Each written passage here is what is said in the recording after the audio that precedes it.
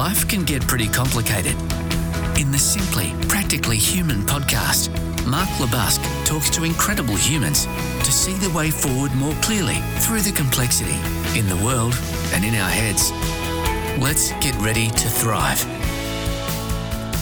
Hey, g'day there, fellow humans. Mark LeBusque here for the Simply Practically Human podcast, the Friday edition. Today's topic is about speaking up.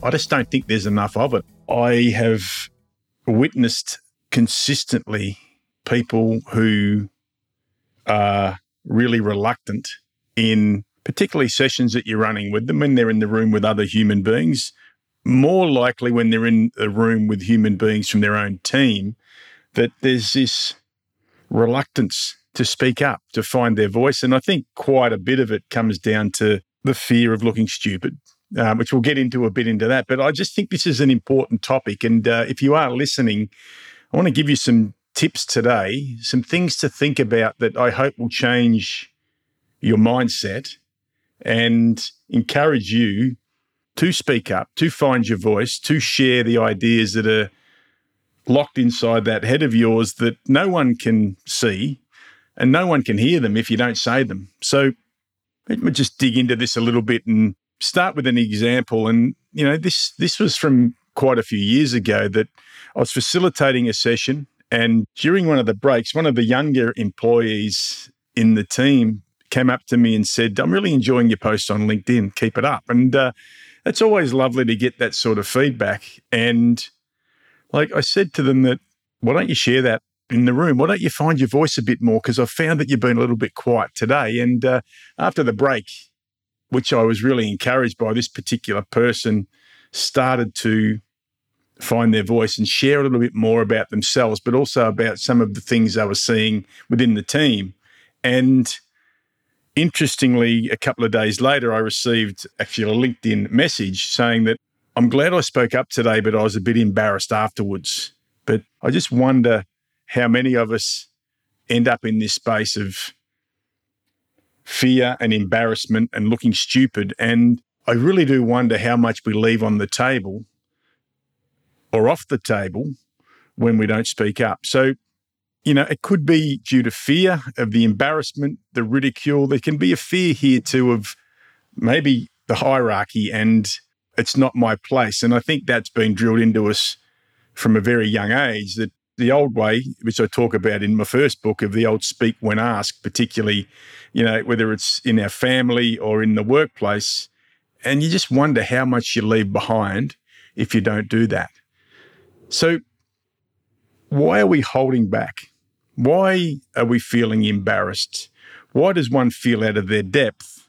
And how does one get better at finding their voice and speaking up? And I was once told by a boss that, and I think this was reasonably challenging feedback, but I think at the time was really useful for me to go away and think about, was that, hey, you could offer a lot more in the meetings than you do, and I think you're playing a pretty safe game.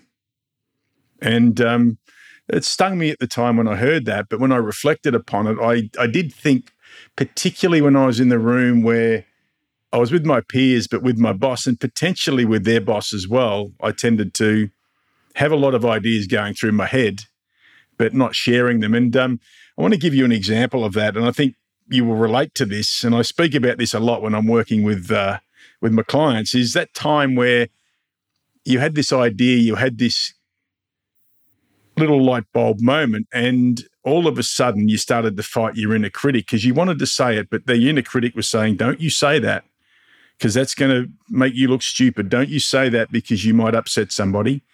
Don't you say that because it's never going to happen." And this voice ends up winning the battle because it's trying to save you from some sort of catastrophe that it's pulled out of your bad news filing cabinet. And then maybe 5 minutes later, somebody else in that room sitting around that table or on that virtual call says exactly what you were going to say and is lauded for it, is praised for it.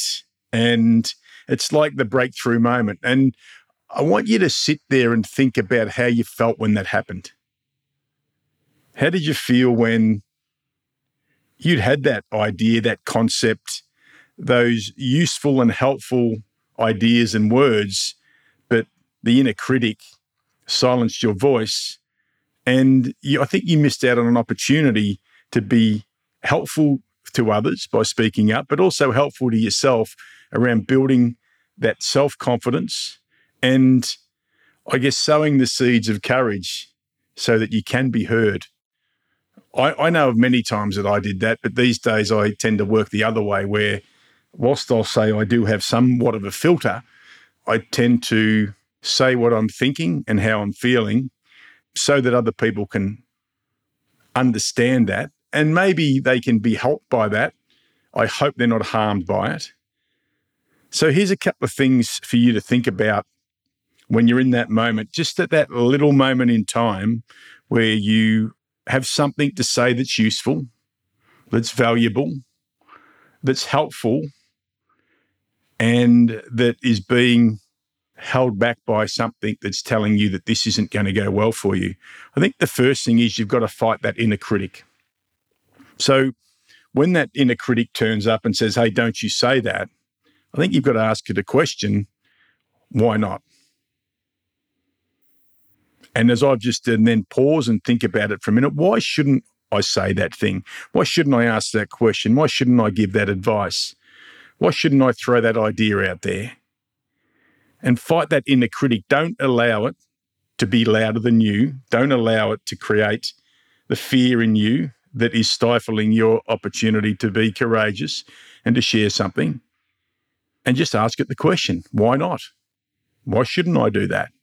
And keep asking that question, because I think over time that there won't be an answer that is going to hold you back. And once you start to speak up and share a little bit more, it'll become something that takes me on to point 2, which is thinking of how helpful that can be to other human beings by speaking up. Because one of the things I did find out when I did start to speak up, that not necessarily in the room at the time, but after that, someone would come up and go, hey, I found that that was really inspirational. It really helped me that you spoke up there.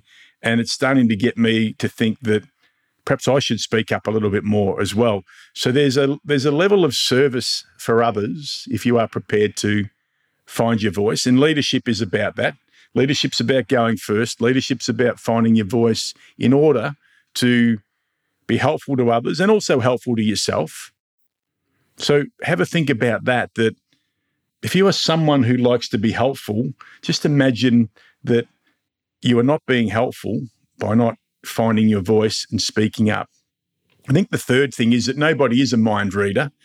And what if you don't bring that thing up and nobody brings it up? And, as we always find, we go from one meeting to the next and we sort of dance around things. We might leave the elephants in the room, outside the room. We might not have a chat about what I call the known unspokens, that basically everyone's thinking it, but nobody's saying it. We end up with a couple of things happening. We end up with this inertia. We don't move forward.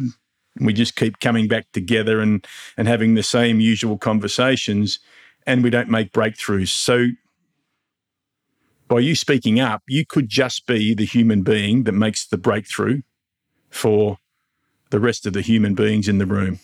And think again about how that can be useful for you and your confidence, and also for the confidence of others. And in some respects, I think it will create some respect for you.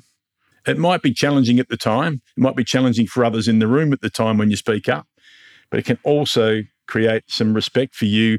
And what you'll notice over time is when there are those moments of awkward silence, just notice how the eyes start to train on you, because people will be looking for you to share.